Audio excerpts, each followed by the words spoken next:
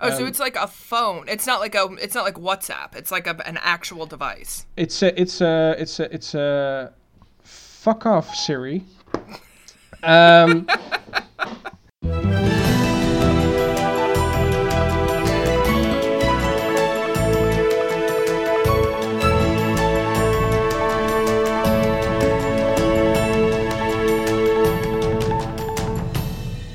It's Friday, July 10th, and this is the Dutch News Podcast, your weekly chance to catch up with what's been going on here in the Netherlands.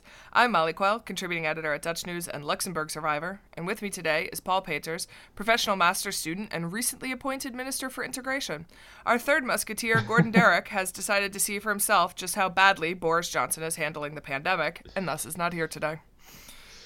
I just realized, because of the date you were saying, that my mother's birthday is today. So I am texting her right now. Tell her I said gefeliciteerd. And also, Paul, gefeliciteerd.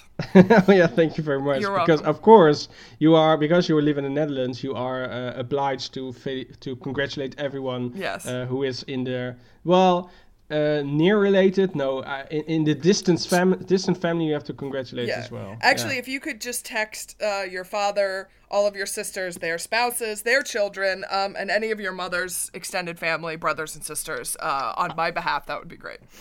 Okay, yeah, I will do that. Thank you, I appreciate it. You call me a recently appointed Minister for Integration. Yes. Has that to do with the fact that I am sort of your personal inburgering tutor? Yes, this is correct. Okay.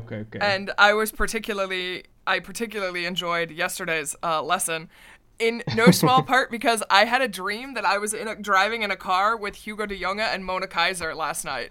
And we were like talking about very technical stuff. I can't remember what it was. I just remember the conversation was like sort of like very intensely kind of technical. And yeah. Who was driving in this situation? We had a driver. There was like another person in the car. So I was in the back seat with Mona and Hugo de Jonge was sitting in the passenger seat. Yeah, it was weird. It was a very weird. It's very weird indeed. And this is related to what you told me yesterday, because yesterday you explained to me my new favorite minor Dutch political scandal, I think. I'm going to need more categories for these things. Yeah, we need more categories for this, for sure. Yeah, it has to do, we are going to talk We're about going to explain the it now. CDA. Yeah, we're going to, but it has to do with a CDA leadership vote, which went totally wrong. But it wasn't the first time a vote of the CDA went wrong, because in 2010 there was a congress about, the question was, should the CDA work together with the PVV in this sort of weird gedoogconstructie coalition form, which meant that the PVV, Geert Wilders' party, would not formally join the coalition, but would rather support them throughout the cabinet period. So the question was, the CDA members had to give permission for that to join this coalition. But the CDA was very polarized, of course, because there was one camp that says no, we absolutely do not want that, and another camp who just wanted to be in power said we just gonna have to do this. So they hold a congress and they had a vote at the end. The congress lasted 10 hours. It was broadcasted on live television. It was watched by almost 2 million people. It was the best thing ever. You can find it in its entirety on YouTube. So if you have some spare 10 hours, you can watch the whole thing. But the voting was probably the highlight, because Molly, you saw the video. You can explain it. What happened at that vote? Well, the question appeared to be somewhat oddly worded, I think, because as he was later explaining in this video clip, which I guess we can link to in the liner notes, it was the chairman of the Congress who was sort of trying to lead this vote. Was saying that if you want to vote in favor of working with the PVV, you have to vote against this resolution, and like vice versa, which is a confusing thing for people to do. So he just is standing up on this podium asking people to put up their votes. But it's clear that like the crowd is very confused and he's getting really frustrated and this keeps going. So then they decide that they're going to like rework this thing and like take another vote, and then there's like booing, and it's just chaos and mass hysteria basically. Yeah.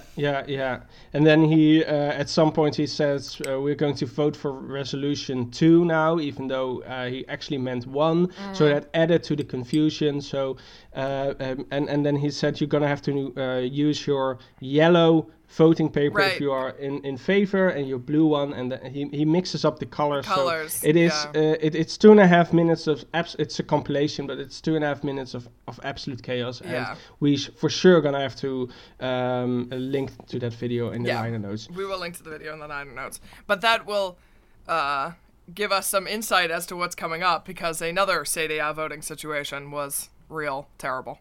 Yes, this is a nice cliffhanger. Yes. And you are in Luxembourg survivor again. I survived 4 days in Luxembourg. I did. I got back yesterday. But usually you're not that long in Luxembourg, right? No, there was a couple of cases being argued, and they were not on consecutive days. So I was sort of there for a few days. So you had some spare time in Luxembourg. I had some spare-ish time, but it was actually quite irritating because, of course, like, it's not just free time. I was still working, but Luxembourg has much more strict mask wearing than they have here in the Netherlands. So you basically can't go out without a mask on, and it was not comfortable, it turns out, to wear a mask for 15 hours a day. I am not a fan. And so I basically like holed up in my hotel room and like didn't leave. So not only do I feel like I survived Luxembourg, I also feel like I survived being locked in a tiny box for 4 days. Which is quite a good description for Luxembourg. Yeah, so. This is also true. Yeah. But I have to say, I was very sort of amused at everybody that I came into contact with in Luxembourg complained about wearing a mask, but they were all properly wearing masks. So it is possible, people who ride on Dutch public transportation, to put your mask on properly and leave it on for extended periods of time. And I know this because the entire country of Luxembourg is like just doing it for 10 hours a day. How are they going to combine their excessive drinking with wearing these face masks? IVs, maybe? I'm not sure. They're gonna have to. I'm sure Jean-Claude Juncker is working on a solution as we speak. So we build our blanket fortresses on this ungodly hour on Friday morning. That you wanted to record at. This was your choice. Yes, but otherwise it would have been 1 hour later, so that would still be an ungodly hour. So it that would doesn't be really slightly matter. more godly, I think. Yeah, that's true. But I woke up to the sound of demolition works commencing somewhere down my street. So it could be the case that you hear some noise as well. So I apologize for that, but I did my best. I built an extra thick blanket fortress this morning. Oh, you put an extra layer on your blanket fortress. I put an extra layer on my blanket fortress, so perhaps it will help, and otherwise my apologies. Speaking of demolition. Demolition, indeed. That was a great That's a great transition. I came up with the same transition, by the way, so that was extra funny. Gordon was really sad that he couldn't join us this morning for this particular ophef. I don't think he's that sad, actually. Yeah, he is sad because of this ophef. Because of the ophef, that's for all the other reasons he's not sad, of course. So while in other places around the world statues are being torn down, last week Amsterdam got a brand new one on Dam Square. And no, this time it wasn't a slave owner on a horse. Instead, André Hazes, the Netherlands' most famous and beloved singer of the Levenslied genre, was honored with a statue of him depicted as a life-sized Lego minifigure made by street art Frankie. Why Lego, you ask? Because it was placed on one of these concrete anti-terrorism blocks that resembles a brick of Lego. The delightful statue is praised by many, but the fun didn't last long because Amsterdam woke up on Monday with the sight of a decapitated Hazes. Vandals had torn off his head during the night. To make matters even worse, the same day the statue's head was stolen by another individual who picked it up and simply cycled away with it. So wait, someone decapitated the statue? Yeah. But the head was still there, and then someone else stole the head. Yeah. Is that correct? In the clear light of day. Yeah. Okay. Interesting. Yeah, because there's video of it, right? There's video of it, yeah indeed. And the rest of the statue was also removed by the municipality later that day because nobody wanted to look at the decapitated André Hazes Lego minifigure. Which is fair. It is still unknown who destroyed the statue and who has stolen the head. Rachel Hazes, the widow of André Hazes, who died in 2004, requested Street Art Frankie to make a Hufter-proof version of the statue made out of concrete to replace it. The artist placed the statue without the permission of the municipality. Yeah, that's what he does. This guy that does the street art thing. He puts up these little funny, interesting designs or something in places, and then puts photos of them up on Instagram. It's worth following him on Instagram. Actually, we have permission to use some of his pictures, so sometimes we put them up on our own Instagrams. Ah, very nice. Hufter-proof. Hufter is the Dutch word for basically an asshole, I think. So I am going to start using the phrase Hufter-proof for sure. That's going to become a part of my vocabulary. I think it was once the word of the year. It's a good word. I support it. Yeah, but it was really sad because the statue was lovely. It was very it was really nice. It looked fun. Everybody's making photos of it, and then of course, some guy. This is why we can't have nice things. No. All right, Paul. So give us the breaking news from Brabant. Dutch police have released footage showing 7 sea containers in the North Brabant village of Wouwse Plantage, which were in the process of being converted by criminals into a torture chamber and a makeshift prison. One of the containers had been soundproofed and contained a dentist chair nailed to the floor, along with an assortment of saws, handcuffs, scalpels, and other equipment. The torture chambers, which don't appear to have been used, were discovered after police broke into the encrypted messaging service EncroChat, which is widely used by criminals. The police were able to identify and alert the intended victims and arrest 6 men who are facing charges of preparing to kidnap, serious assault, extortion, and membership of a criminal organization. A 40-year-old man from The Hague was already watched by police, and subsequent information from the intercepted messages, such as photographs of a sea container with the dentist chair and talk of torture methods and abduction, eventually led police to the grisly find. Once I have him in the chair, we'll know more, but the dog has disappeared were among the messages exchanged via the network. Wait, did these people kill a dog? Because I am going to fuck them up. I think they called a rival criminal a dog, something like that. Fair enough. That's fine. Other criminals, I'm not so mad about. The sea containers were kept under observation, and police decided to intervene when it looked like the complex was nearing completion. On June 22nd, police searched 13 locations and arrested 6 men. Some 24 kilos of drug, MDMA were found, as well as 3 stolen minibuses, 2 fast cars, and a number of guns. So, another normal day in Brabant, apparently. What is EndoChat? EncroChat and endocrine chat. What is this thing? EncroChat. EncroChat. It's a communication service that promised its users absolute privacy and worry-free secure communications. And of course, it became very popular among criminals because of that. The system included a self-destruction feature which deleted messages after a certain length of time, as well as a panic wipe where all data on the device could be deleted at pressing one button. Dutch and French police launched an investigation into the network in 2017 because they came across an increasing number of special EncroChat phones, which were carried by, for example, arrested criminals or even assassinated criminals. The police were successful in penetrating the chat network, which was used on customized Android phones, and they were able to read in real time millions of messages sent by criminals. Dutch police said in a press conference last week it was like sitting with them in a meeting room. The EncroChat company sent a message last month to all their users that their network was hacked and advised users to immediately destroy their phones. Awkward. Yes, so it wasn't that worry-free. Wasn't that secure, it turns out. Yeah. So did this lead to arrests, Paul? Yes, it did, because it has led to more than 100 arrested suspects in the Netherlands and the seizures of 8 tons of cocaine, 1.2 tons of crystal meth, Dozens of criminal activities, including violent attacks, corruption, attempted murders, and drug transport were disrupted by police thanks to the hack. And in total, 19 synthetic drug labs have been dismantled, and police have confiscated dozens of automatic fire weapons, expensive watches, 25 cars, almost 20 million euros in cash. So, yeah, you could say it was very successful. Seems like been a good week for the Dutch police. Indeed, and now also this torture room, of course, which was also discovered by the police before they could actually use it. And more arrests are, of course, expected because the police haven't finished reading and analyzing all the millions of intercepted messages yet. So, I was reading something online where it was just basically like kind of weirdly boring phrasing for a lot of like criminal deals, right? Because like, of course, like criminal enterprises is also just like a form of contract negotiation in a lot of ways, and they were being sort of very like kind of boring and boardroom about like their meth purchasing or like their like kidnap planning and this kinds of stuff. Just all very, so it was literally like sitting in a meeting room with them, because, you know, meetings are very often very boring and very technical. And so, they had an agenda. Somebody had to take the minutes. It was really like,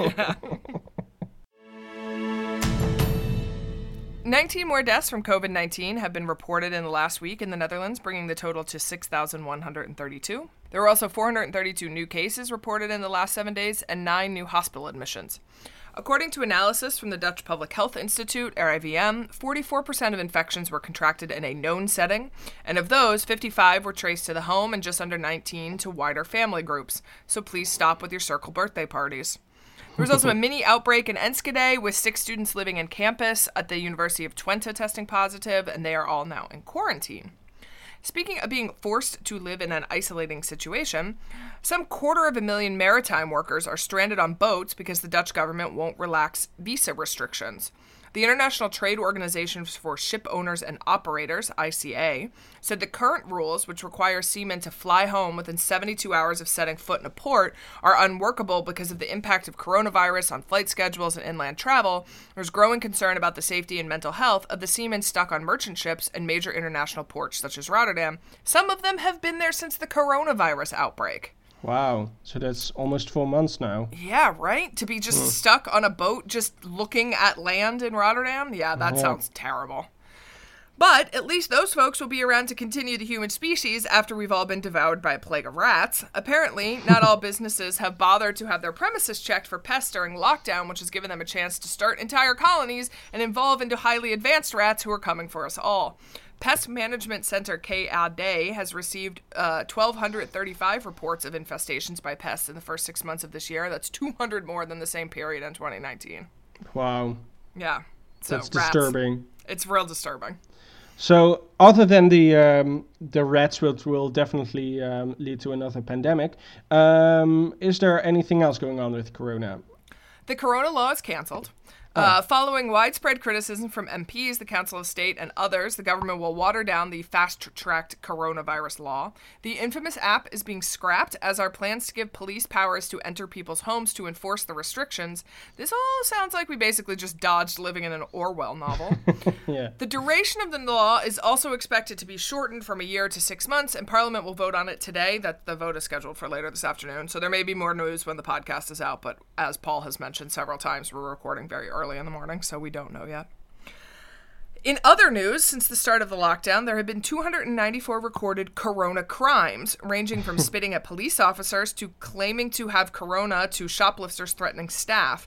These aren't the same as corona measures offenses, which is like not maintaining the social distance. Those now total 22,820, with some 15,530 fines issued. Now, Paul. That's a lot. A lot of fines. It's a lot of fines. Yeah. It wasn't clear from the data, like, exactly what everybody had been fined with, like, if it also included not wearing a mask on public transportation fines and, like, other stuff. But, yeah, it's a lot of fines. Yeah, now, indeed. Paul, I have a very awkward question for you. How has your sex life been during lockdown? That's an impertinent question. According to a report from the Rutgers Sexual Health Institute, the coronavirus measures have had a devastating effect on the sex lives of single men and women. It seems 1/3 of men and half of women without a partner who had been sexually active before Corona had not had sex at all since the lockdown began, which makes sense considering social distancing and all. But it means 2/3 of all singles had sex. Broke the 1.5 meter distance rules. Yep. Yeah.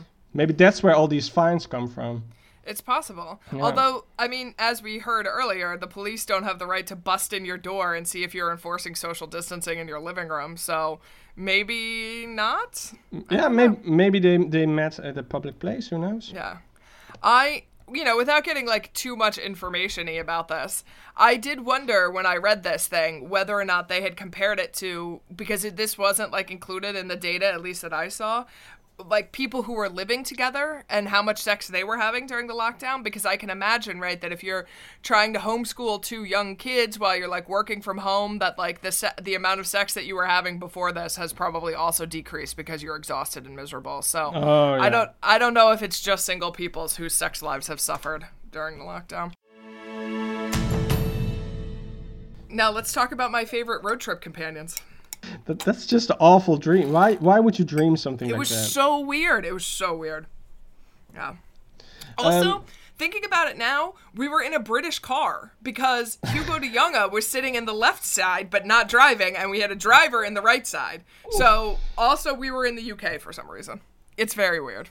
Or Australia or Japan. Yeah, or Australia. Yeah, who knows? Coalition party CDA has decided to redo this weekend's election for the party's leader of the candidate list of the 2021 general election because the online voting procedure was unsafe.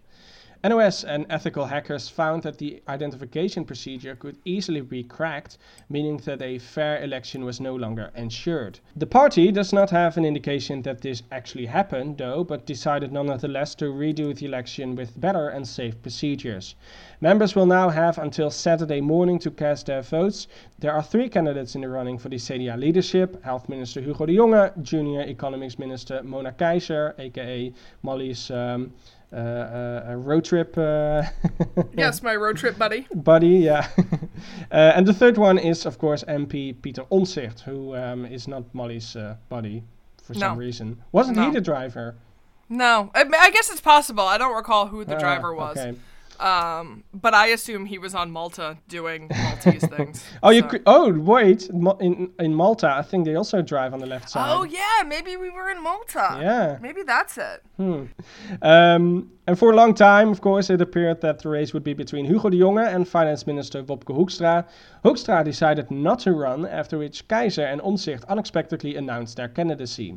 De Jonge is regarded as the centrist choice, while Keizer represents the right wing of the party, and Omtzigt's campaign focused on the deteriorating position of the Tweede Kamer and MPs in terms of its right for information and holding cabinet and ministers accountable. I didn't know that was a problem. Is it a real problem, or is that like a... It is a problem, because Omtzigt, he is of course involved in the benefit scandal. And he's been requesting information for 3 years from the Belastingdienst, from the Ministry of Finance. All right. And I can see this. And the MPs have a right of information, of course. So if they request something, the government should send it to them. They have a 3-week deadline, and they often just ignore this deadline. Wow. Or they don't send anything, or they don't send everything what they wanted. So yeah, that's also one of the reasons why a lot of people think Omtzigt is a good candidate, because this needs to change. But the question is, if you now elect a Hugo de Jonge, a former minister, as the leader of the CDA, and he becomes prime minister, will this sort of change? Will this culture change, or do you really need someone who? I mean, if there is one guy who will change this, it is Pieter Omtzigt, and if he won't do it, who will? So that's. I heard him once referred to as he is like the Bernie of Twente. That like people are like die hard. People who are into him are just like deeply, deeply invested in him. Yeah. Yeah, I agree. They held a debate earlier this week, right, Paul? Yes, they did. On Monday, it was they held the only debate among the three candidates. The debate was structured to be conflict-free in order to avoid a repetition of the candidate debates of the PvdA, which were held in 2017 and were very bloody and aggressive. So they wanted to avoid that. They wanted to have a civilized debate. As a consequence, the debate was, in my opinion, very boring and not very interesting. Yeah. The candidates agreed on most topics such as economy, health, and the benefits fraud scandal. The only remarkable new position was Hugo de Jonge's calling for an annual debate on migration levels to ensure population growth remains sustainable. He referred to sort of the Canadian system as an example. Interesting. So who is leading in the polls that aren't being hacked by ethical hackers? Opinion polls have showed over the past weeks that de Jonge is the frontrunner, Omtzigt is number 2, and Mona Keizer comes in last. A poll was released on Wednesday, so that was initially after the first deadline. It showed that de Jonge is more popular among voters who wouldn't currently vote for CDA. So that could be favorable for the health minister with the new elections, which end, I think, Saturday morning. So, so we're going to have to wait and see how this turns out. Paul, I hear you've been out again, attending all of the protests. Yeah, because apparently you think that I go to all the protests. I assume that this is all you do when we are not recording a podcast together, is just go to all the protests and run a torture chamber in Brabant. Several hundred people took part in anti-coronavirus measures marches in the Netherlands this weekend, and a dozen were arrested in clashes with police. They want an end to the lockdown, so I'm really confused because the lockdown is pretty much over. Amsterdam was largely peaceful, but 15 people who refused to go home were arrested in Utrecht. In Wageningen, police arrested a number of people following clashes between demonstrators and riot police at a second anti-lockdown demo on Saturday. It seems like it's not Wageningen's fault. A group of football hooligans who had been banned from attending the protest in Utrecht headed to Wageningen to demonstrate there. Yeah, they demonstrated in front of Hotel de Wereld, and that's where Germany signed the capitulation in World War II. So, yeah, that was it was a significant place. I also heard that there was a demonstration at an empty building in Rotterdam. It's not actually technically a completely empty building, it turns out. There was a torture room there? It depends on whether or not you're a person of color, basically. Okay. The Virus Madness Action Group wanted to demonstrate at several editorial offices in the Netherlands against the reporting on coronavirus, which, side note, is also a thing that's kind of weirdly unclear to me, but sure, go ahead. A few people went to the media park in Hilversum, and in Rotterdam, some people stood in front of the AD building on the Martin Bestweg, or so they thought. The newspaper moved 8 years ago, and the building is now partially used to house a police precinct. One of the protesters was quoted in De Telegraaf as saying he was surprised at how many police were present. Yeah, because they were protesting at an actual police station. They were misinformed, so I think they have a point here. But it's not the media's fault, it's their own fault. I mean, do you not Google? Like, I don't understand. They moved 8 years ago. It wasn't like they relocated 3 months ago. No. Yeah, that's just the dumbest thing. Is it, though? Because farmers staged another series of protests around the country over the weekend against the government's plans to curb nitrogen pollution. Dozens of tractors blockaded the junction of the A32 and the A7 motorways near Heerenveen, Friesland on Sunday for several hours before moving on to a supermarket distribution center in the town. Some activists were dressed as the blackfake characters were to Piet, because why not? The farmers are upset at plans announced last week by the agricultural minister Carola Schouten to restrict the amount of protein using cattle feed in order to reduce their nitrogen emissions. So we are talking about cow farts here. Meanwhile, 3 regional safety organizations in the northern part of the country have imposed a ban on tractor demonstrations until next Monday, claiming the farmers were deliberately threatening public order and ignoring traffic rules. A 17-year-old drove his tractor into a group of military police in a demonstration last weekend. He has been charged with manslaughter, and that restriction was upheld by court yesterday. So. Yeah, the farmers complained that taking away their tractors was like cutting off their cocks. I don't know. They claimed that it was part of their sort of identity. So yeah, they thought it was really unfair. But just stick to the rules and nobody will complain. And If you like our in-depth farmers' protest news, please consider becoming a sponsor of the podcast. Your support lets us bring you all of the Alpef and also keeps Truby in dog food. We have a new supporter this week, Liz Sykes, who says she enjoys our job titles at the top. I can't remember who we stole this idea from. Paul, do you know? Did we steal this idea? I'm pretty sure we stole this from somebody else, but now I can't remember who it was. I swear it was another podcast, but I can't figure out which podcast I thought this just naturally evolved into one of these things that we did, like the Opef of the Week, right? That sort of was all of a sudden was there. I thought that this was there too, but you listen to more podcasts than I did, so So if it was someone's idea, if it was stolen, then you stole it. Definitely. Yeah, if it was stolen, for sure I stole it from like another podcast. It wasn't like someone mentioned to me this would be a good idea and I'm just refusing to give them credit for it. It was like another podcast that did it, but maybe not. There are some things that we like definitely took from other podcasts, basically, because like, you know, I listen to a lot of podcasts and I was like, oh, this sounds better than what we're doing, and so we'd like change things along the way. But yeah, I thought the job titles things was one, but maybe not. The Opef of the Week is definitely Opef of the Week our idea. Is admittedly ours, and also the like weird Patreon questions I don't hear anybody else doing. So that's also a thing. Okay, yeah. I don't know if it's uniquely us, but at least it's not in any podcast I listen to. We didn't deliberately steal it from someone. No, we didn't deliberately steal that one. That one I think Gordon came up with, actually, to give him credit. Her question is, do you plan to incorporate interviews into the podcast in the future? If not to talk about events of the past week, possibly to speak about a particular policy, sort of like a deep dive discussion on a particular topic. So we have done some interviews in the past. We've had Ben Coates on the show. We've talked to Janet Anderson and Stephanie Vandenberg of the Asymmetrical Haircuts podcast. And prior to Corona, we actually used to do a deep dive segment every week, but that's kind of gone by the wayside because Corona sort of took over everything. And I kind of like the new format. What do you think, Paul?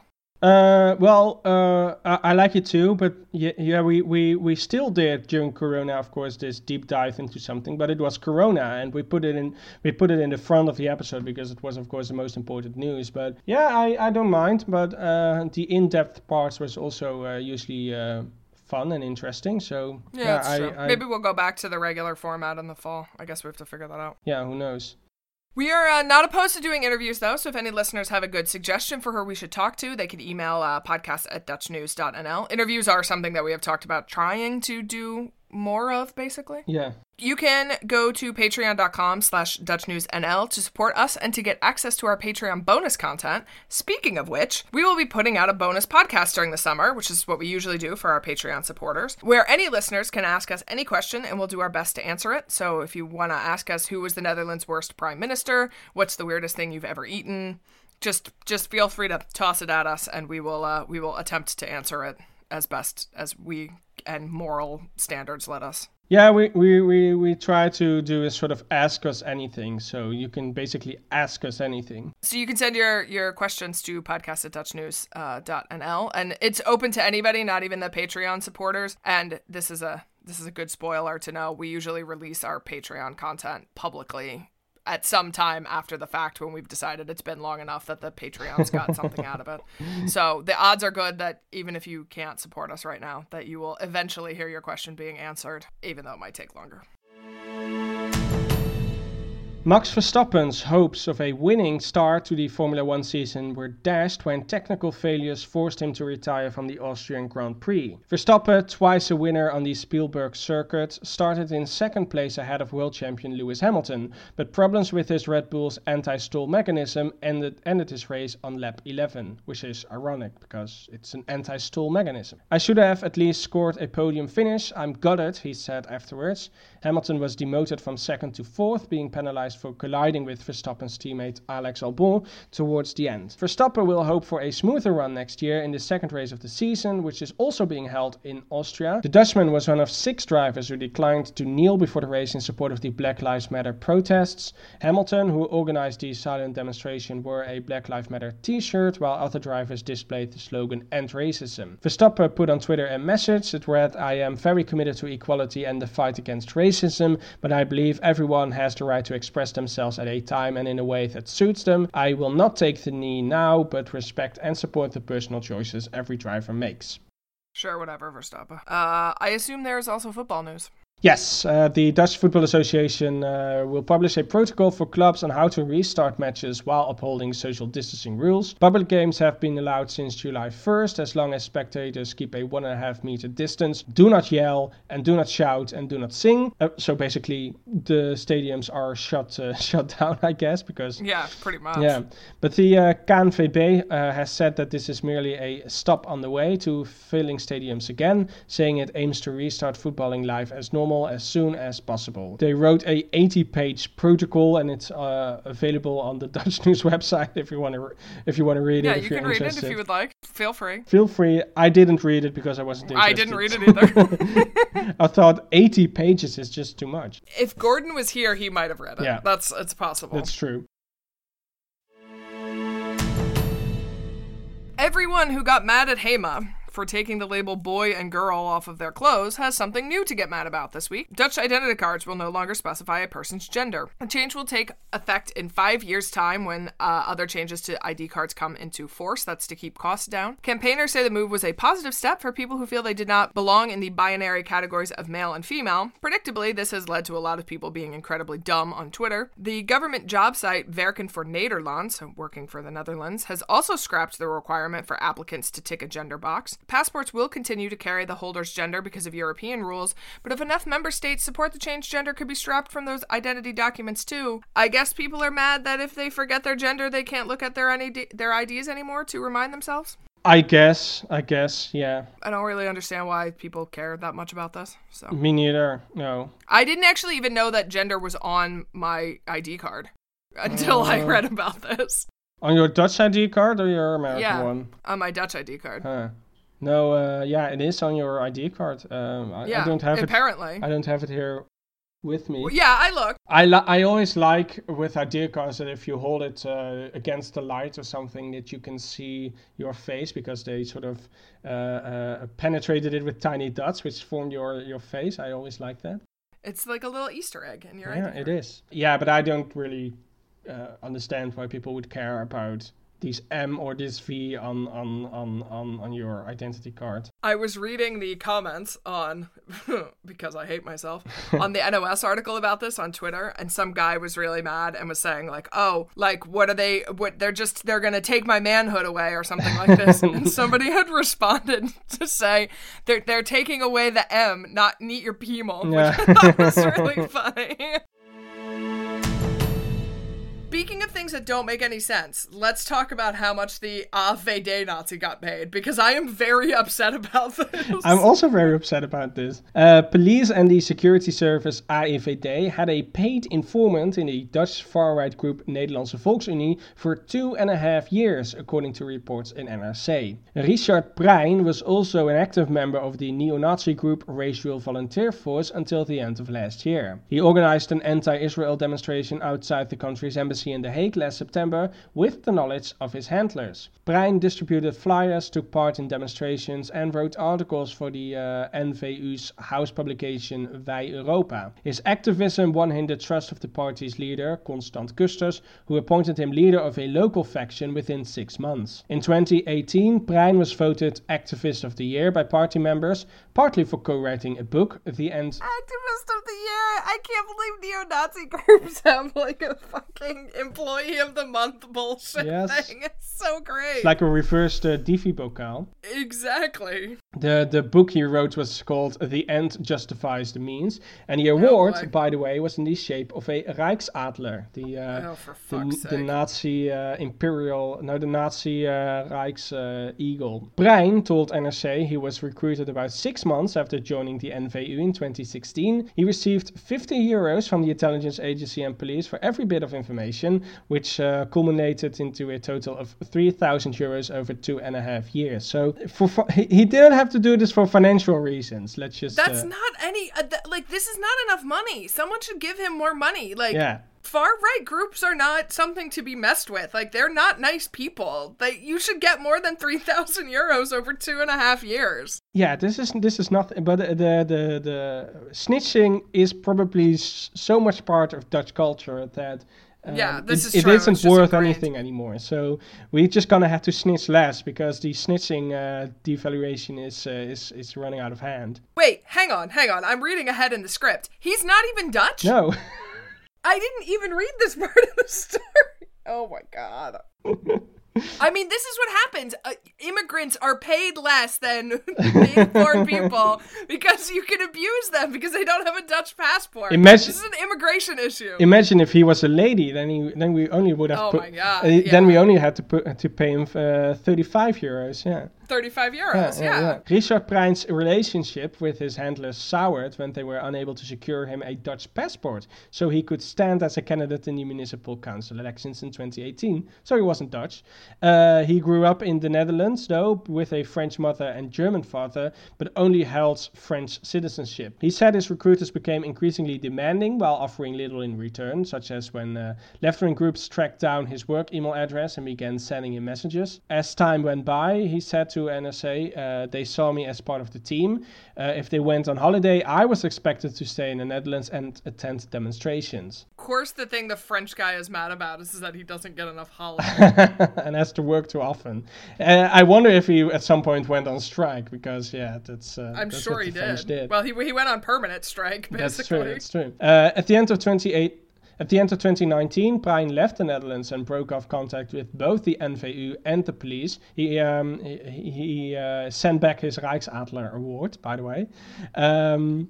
He said he had approached the newspaper to clear his name and showed that he helped maintain public order, which he did, so he wasn't all bad. For example, there was a demonstration, I believe in 2017, in Rotterdam, and he informed the police that other members were trying to riot, so that was when the police could sort of intervene and prevent this from happening. So he did help maintain public order. We're gonna have to give him that. All right, we can give him that and exactly that because I don't have anything else to give to somebody who belonged to a Nazi organization for 2.5 years and only got paid $3,000 for it.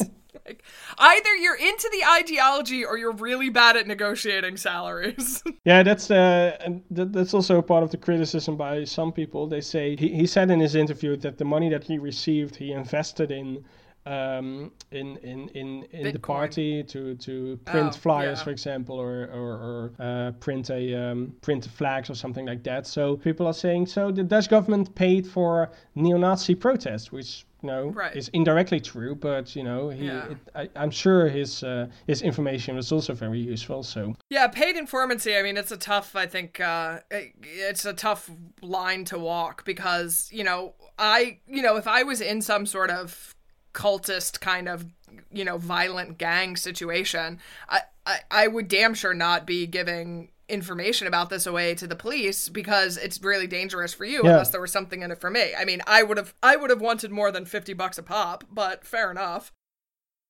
This guy got paid so little that basically it wasn't a paid informancy it's anymore, definitely not the minimum loan, that's for sure. No, that's true. Interpreter Irma Sluis is a clear favorite in a poll to name the world's biggest sea loch, which is sluis in Dutch, in IJmuiden, but sadly she will be shut out of consideration. Only the names of people who have been dead for over 10 years are considered for big public infrastructure works. Sluis shot to fame as a sign language interpreter during coronavirus press conferences with Prime Minister Mark Rutte and Health Minister Hugo de Jonge. Sluis herself is notoriously media shy, and she has said in rare interviews she's not keen on her newfound celebrity. So now we are pushing for the IJmuiden Loch, which will be 500 meters long, 70 meters wide, and 18 meters deep when completed in 2022, and will allow bigger ships to enter the Amsterdam port area to be called Sluisie McSluisface. That was I submitted that immediately after I saw that they were doing this naming contest. I wasn't the only one. No, and this is the official Dutch News endorsement goes to Sluisie McSluisface. Yeah, of course. So everybody should go vote in this poll for Sluisie McSluisface. Yes. That is a reference to Bodie McBoatface, which is the name of a state-of-the-art British submarine, which got named that after a poll left authorities with no other choice. Perhaps someday politicians will learn not to let the internet name things it can't be trusted. Well, the actual vessel isn't called Bodie McBoatface, unfortunately, even though it won the poll. Right. I think it was a British state-of-the-art, very expensive research vessel, and someone jokingly submitted Boaty McBoatface, which immediately became the number one in that poll. Of course. But instead they they named it after Sir David Attenborough, I think. But this research vessel also has a number of smaller submarines. And one of those became Boaty McBoatface, yeah. So I think we should name the Slousy McSlouseface. I think fully that's agree. All there is to Yeah. I really want them to name it Slousy McSlouseface. Wouldn't that be just the funniest thing? It would be one of the only good things to happen in 2020, frankly. And in I'm in general. Yeah, I mean, in I'm in general. It would be the best thing that's happened to I'm since since ever, literally. Yeah. That's all that we have for you this week. Next week will be the last week of our regular podcast because of the summer holidays, but we will be putting out a bonus episode for our Patreon supporters sometimes later in the summer. Anyone can ask a question, send them via email to podcast@dutchnews.nl. This is a sort of Ask Us Anything podcast. The podcast is a production of Dutch News, which can be found online at dutchnews.nl. We will include links to everything we've talked about today in the liner notes. You can get in touch with us by email to podcast@dutchnews.nl. If you want to help us out, please subscribe to the podcast and leave us a rating. You can also now back us on Patreon at patreon.com/DutchNewsNL, and you'll earn yourself a free shout out on the podcast. You can also ask us a question. You could ask us 2 questions, actually. You could ask us one for the summer edition and one if you become a patron. Just so many questions. Yeah. My thanks to Paul Peters. We hope Gordon Derrick is allowed back in the country at some point, and we will be back next week.